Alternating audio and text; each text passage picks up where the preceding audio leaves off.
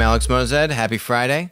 Welcome to Winner Take All, where we talk about the constant battle between large tech monopolies and traditional incumbents.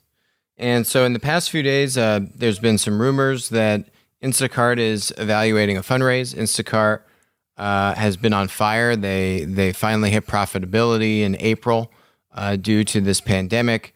They're basically, if you don't know what Instacart is a platform that allows you to, actually, I don't know how you wouldn't probably know what Instacart is today, but okay, fine. If you don't know what they are, you can buy groceries from other grocery stores, and they'll handle the picking of the items and the delivery of the items.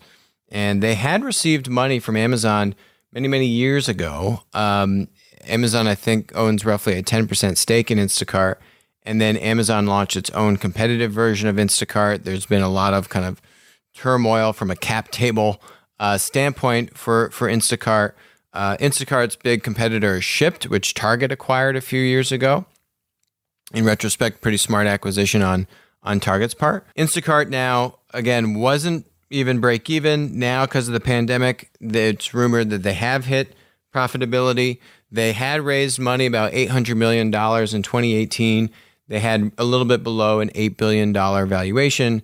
Now the rumor is that they're looking to fundraise between a valuation of $12 to $14 billion, maybe around $13 billion, which would give them at least a 50% bump in valuation, just roughly 2 years later for this fundraise.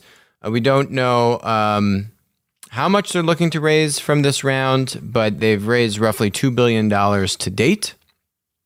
And so presumably this would be, a sizable raise as they continue to expand. I think the question is, what is Instacart going to use this money on in the future? It's interesting. V1 of Instacart, if you remember back maybe a year or two ago, you could go to Costco.com, you could order groceries or supplies from Costco, but that website was essentially a white label Instacart page. You can't do that anymore. Now, if you want to order your groceries, you have to go to Instacart's centralized experience. So we're going to touch on this more later in today's episode about this idea of providing e-commerce capabilities to retailers and distributors, like that Costco example. And then as the marketplace scales and gets more leverage, basically more power, like Instacart has, then they start to shut off those capabilities, like we've seen in that Costco example. So you can't do that anymore. Now they want all the traffic to go through their marketplace channel, through the Instacart app. Now, I think where Instacart will move is to move beyond grocery. Grocery is kind of the killer app or the killer product segment for Instacart to really prove its value prop. But now I think you're seeing retail in general just experience such difficulties that I think you're going to start to see them expand into other verticals, into other retailers that want to enable same-day delivery, for example, that don't want, where shoppers don't want to go into the store, for example. And now I think Instacart's going to be able to start to expand beyond just grocery.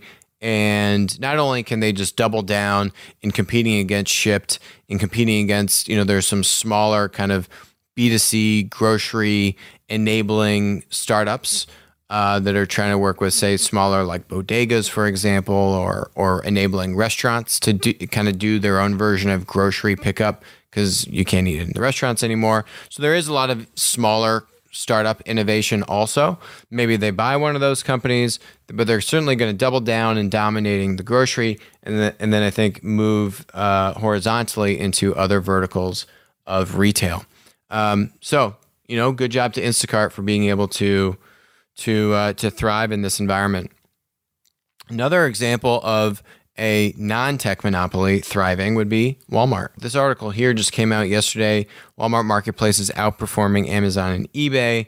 What does that mean? It doesn't mean that Walmart is doing more throughput, more GMV than Amazon, but what it is saying is that the growth is much, much greater. Not just a little bit, but much, much greater than Amazon and eBay. So let's look at a few of these stats. It's actually really interesting. So web traffic to Walmart increased by 55% in April compared to February. So this is April compared to February 2020. By comparison, eBay and Amazon saw 15% growth. Okay, so 55 versus 15% growth. Walmart's app has become the number one most downloaded app in the shopping category. And this is partially because, so what Walmart did in April is they had a Walmart grocery app. We spoke about this on the show a number of weeks ago, where, as you are scaling new innovative services like Walmart grocery, on-demand pickup, right? Curbside pickup, they needed to move a lot faster. So they had two separate apps, the Walmart.com traditional shopping experience, and then the Walmart grocery. And that allowed the grocery team to iterate, to fail fast, because they were working with new integrations like I need to pick up and then pick up at the curb. And they need to iterate more quickly. It's much harder to make those changes if you now need to make changes to the overall Walmart.com app. So Walmart grocery app became mature enough and stable enough and solidified enough that they then merged the two apps together, which then is able to boost demand. Now everyone that wants to get groceries now is getting the Walmart.com app and vice versa. So that obviously consolidates demand and boosted Walmart's app to be the number one most downloaded app in the shopping category on the App Store. Now, here's what's interesting from sellers. This is the big thing, that marketplace dynamic. How do you get third-party sellers? Amazon is doing probably over 60% of the sales on Amazon are from third-party sellers, not from products that Amazon is buying and then reselling, right? So here, these are some kind of seller examples. Our sales on Walmart in April were 5 times higher than their normal average, right? We saw incredible growth on Walmart in March and more than 100% growth in April year on year. This is Channel Advisor. So Channel Advisor basically provides tools to third-party sellers. So this isn't one seller. This is like the SaaS company that enables all the sellers. So what they're seeing is, right, this is 100% year-over-year growth in April across all of the sellers that Channel Advisor has as customers, which is a majority of the third-party sellers are using a product or a tool for Channel Advisor. They're helping you like price items, manage the different products that you're selling on the different marketplaces, process orders. So, hey, this store just gave me this order. Let me print the shipping label and send the item out. They give you all those tools. So they have such a great cross-section across all these different third-party sellers. This is a really, really big deal quote that they've got here. This company, Deliverr, we've been near Black Friday order volumes daily across Walmart Marketplace, a 3x increase from normal. So this is very, very cool stuff. And, again, we've been very bullish on Walmart of their acquisition of Jet. We've covered them so many times over the past few years on their journey to become that number 2 marketplace behind Amazon, to show that traditional incumbents, by using M&A, by embracing new business models, by leveraging the intrinsic assets inside of the company, like Walmart enabling grocery pickup. That's a linear offering. It's not a marketplace offering, but that grocery pickup helped to fuel their digital growth. And now we're seeing that move into the marketplace, right? So they're able to kind of bring the grocery demand, the digital grocery demand in line with their Walmart.com app and marketplace. Now you're seeing third-party sellers get all that benefit from all of that demand, right? So it's a beautiful thing to see. I hope the Walmart team is maybe taking a little bit of a celebration. I'm sure they're all grinding really hard, but this is really wonderful to see, to still show that these large tech monopolies are not impenetrable. And especially in this case scenario, by embracing new business models, by having that startup, that Jet.com, bringing the assets of Walmart together, that you can do this. It takes a few years. They bought Jet.com in 2016, but you can do this, and it's working. So that's really, really wonderful to see. So the next couple topics are kind of threading this needle into B2B. We've spoken a lot about Amazon and Amazon Business, their marketplace and B2B distribution. And so how can, just like Walmart has embraced Jet.com, how can a traditional B2B distributor embrace a marketplace startup, right? What are those kinds of integrations? And so if you are a CEO of a large traditional B2B distributor and you say, okay, if I'm going to go invest or buy this marketplace startup, I know that long term, I need to embrace a marketplace business model strategically that makes sense. I've seen what's happened in B2C with Amazon and the retailers. I'm seeing what Walmart is doing to successfully come back and be the number 2 behind Amazon. How do I prevent that discrepancy from being so large in B2B? How do I embrace a marketplace business model as one of the leading incumbent B2B distributors? And the answer is you have to look at investing or buying one of the B2B marketplace startups. But in order to justify that investment or that acquisition, how do you show that that money is going to deliver immediate short-term impact that benefits the core business? And here are 2 examples. One is this idea of a buyout marketplace, different than what you see with B2C and in retail. But B2B distributors have hundreds, if not thousands, of salespeople. And this concept of buyout is pretty universal across just about every vertical of B2B distribution. You can call it different things in different verticals. But the simple idea is this. I'm a salesperson. I get a phone call. Hey, Alex, I need these 10 things. I say, hey, I don't tell this to the customer, but I'm looking at my warehouse. I've got 7 of these products. But man, I really want to close this deal. And if I can quote the client on all 10 and give the client pricing on all 10 right now and give them a delivery time right now, my chance of closing this customer is obviously going to go through the roof. So that's this idea of a buyout marketplace tool. So these marketplace startups have a wide product catalog. They have inventory from a myriad of different manufacturers and suppliers. They have competitive pricing. So how can you give a marketplace enterprise sales tool to me, Alex, the salesperson, so that when I'm looking at the inventory inside of the distributor or the manufacturer's warehouse, and you say, hey, we have 7 of these products, but now I'm looking at my marketplace sales tool, and now I know where the other 3 are. I know how much they are, and I know when they can be delivered to the customer. Now I can respond to that quote right away, and hopefully we'll have a much higher conversion rate, win rate to close these deals. You see this concept in a lot of different areas of B2B distribution, whether you call it buyouts because you're buying it out from other competitors, other distributors, whether you think of it as complementary selling. There's a lot of manufacturers that have their own sales teams in B2B. And so if you have hundreds of salespeople, you're a manufacturer, very often your customer wants a solution. They want your products, and the salesperson wants to give the customer the total solution, which might mean having to sell complementary products. This marketplace sales tool is a great example of how that technology and that marketplace can help your salespeople sell more stuff. And what is that going to do? That's going to help your distribution business or your B2B manufacturing business increase your top line revenue over the immediate short term by enabling your salespeople with technology, by enabling your salespeople with an enterprise marketplace solution. It's going to help them sell more stuff. Now, that is also going to help justify an investment into one of these marketplace startups.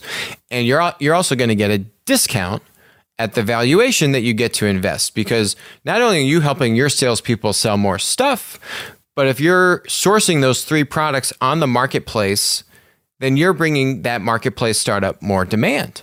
And that's very valuable to these marketplace startups. They need demand and supply in order to scale and be successful. In many verticals of B2B distribution, you see a handful of really promising marketplace startups.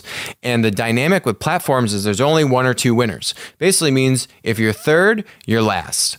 So if I'm a marketplace startup, I want to do everything in my power to make sure that I'm number 1 or at the very least number 2. And so getting additional demand that could be channeled by all of these salespeople is a great way to do that. Not to mention B2B distributors or large manufacturers have a lot of other assets that would help that marketplace startup solve for supply. So you can obviously use the marketplace as a sales channel to distribute your goods through their marketplace, but you can also help bring them fulfillment and logistics capabilities, other value-added services like credit services. You can bring them data on what is selling and what price to sell those products at. There's a lot of synergies as you kind of dig deeper in these large incumbents, whether they're distributors or manufacturers with big sales teams, not only to solve for demand, but to solve for supply for that marketplace, which means you can make an investment in one of these marketplace startups.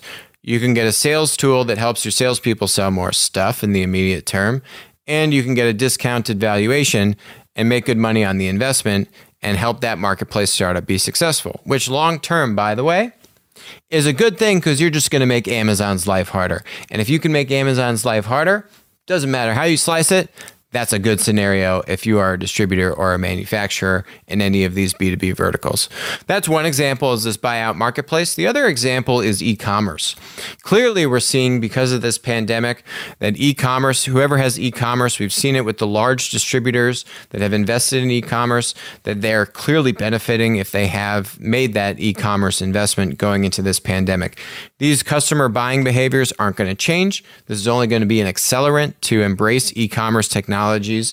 And so the question is, if you are a small to mid-sized distributor, how do you get e-commerce capabilities so that you can stay competitive with the larger distributors in your industry? And the answer is this.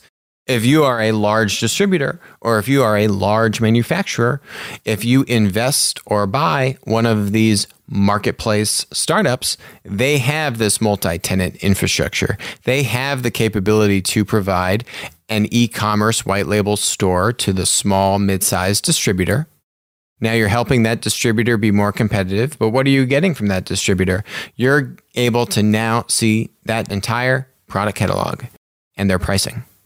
And so look at what Shopify recently did. Shopify recently launched their Shopify Shop app.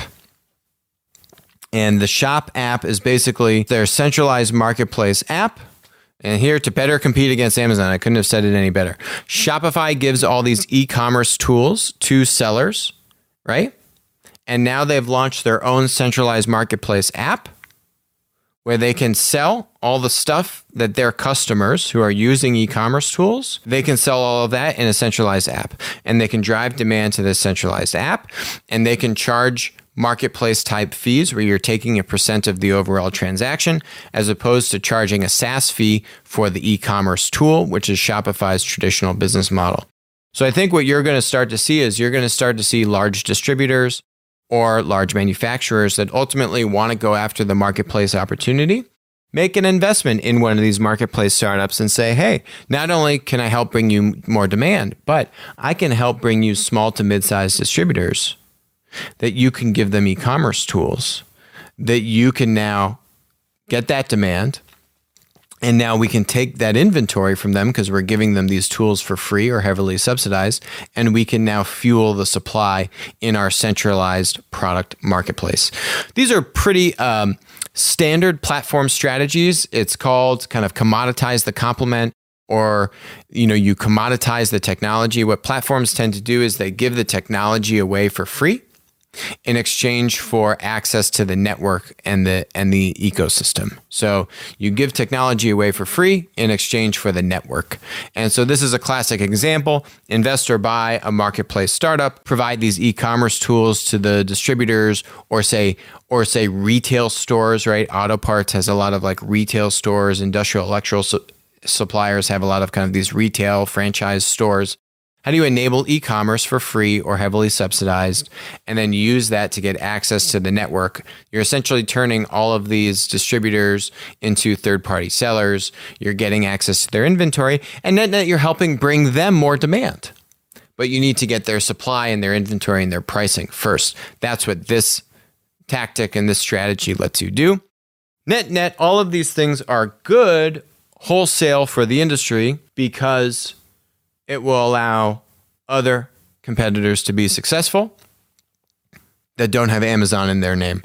And whatever scenario you model out, that's a good scenario for pretty much everyone involved in the industry. Last thing is some Q&A. We have had a few questions from subscribers and viewers over the past few weeks. I apologize for not being able to get to them, but here are a couple of them that I will go over, which is, if Waymo is going to succeed or have a high chance of success, why would Google allow others a share of the pie? Wouldn't they keep it to themselves and not raise money from external parties, given that Google has a lot of money? They did that with YouTube. And okay, so why would Google open up Waymo if it's going to be a huge success?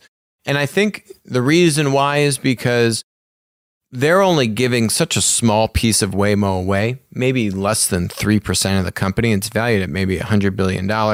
They sold off maybe a couple $1 billion in equity. So this is a very small share. Google still has an overwhelming majority and certainly has control of the business.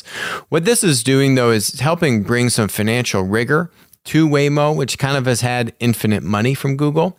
And now it's kind of putting pressure on the management team of Waymo to say, we need to commercialize, we need to productize this, we need to get to market, we need to build a business around Waymo. So obviously the technology is valuable, but they need to get to market. They need to launch. They need to make money. So this is a great way to say, yeah, let's raise, a couple $1 billion for Waymo. We're not really ceding any power or control, but we are hopefully going to light a fire, bring in some good institutional investors that are going to help the Waymo team get to market and monetize and build a real business model around this company. Great question. Another question here from Nikhil is, investors and VCs who invest in companies for a percent, how do they earn money if the company doesn't get bought or doesn't get a higher valuation? And the answer is that, well, they probably don't make money. If you are investing in a company and there's no exit event, then there's really no way to harvest that investment or get an ROI on it. There are some alternatives that you will see, like there's a marketplace called like Second Market, which will allow, a lot of employees will use this that have shares that have vested for a while. Like, for example, if you are an employee in Airbnb, a lot of people were hoping that Airbnb would have gone public in 2019 because the employees have these options and they want to be able to sell the options. Sometimes their options are expiring, so they have to sell them, right? Or Airbnb has to go public. You have to provide this liquidity. So there are other sites out there that will let you sell your investment in a company to other investors, and you're going to take a discount because there isn't an exit event, or that it's not public. There isn't a liquid market that you can sell your shares in otherwise. Now, if the company is worth less money, you might still be able to use a Second Market. It depends how big the company is. If it's a unicorn business and it was worth $5 billion and now it's worth $3 billion, there probably still is a market that you could try to sell your shares in one of these secondary marketplaces for a discount. But if it's already a small business that's a Series C or Series B stage company, it's going to be much harder to sell those shares for anything unless the business can really reach some very material scale and create a market or have investors that are interested in getting into an illiquid investment. Otherwise, that's really the only way to monetize it. You could say, are there distributions? But for tech startups, the concept of distributions it's not really going to happen. It's not a lifestyle business. This isn't a mature business that's throwing off cash, right? These companies need to hold on to their cash. So they're really not going to be making distributions. It's really just secondary market sale or it does get acquired or it does go public and you get that liquidity. So if you have questions, leave them. I'll answer them. And thanks for tuning in. Stay safe. Have a great weekend. I'll talk to you next week. Thanks for joining us.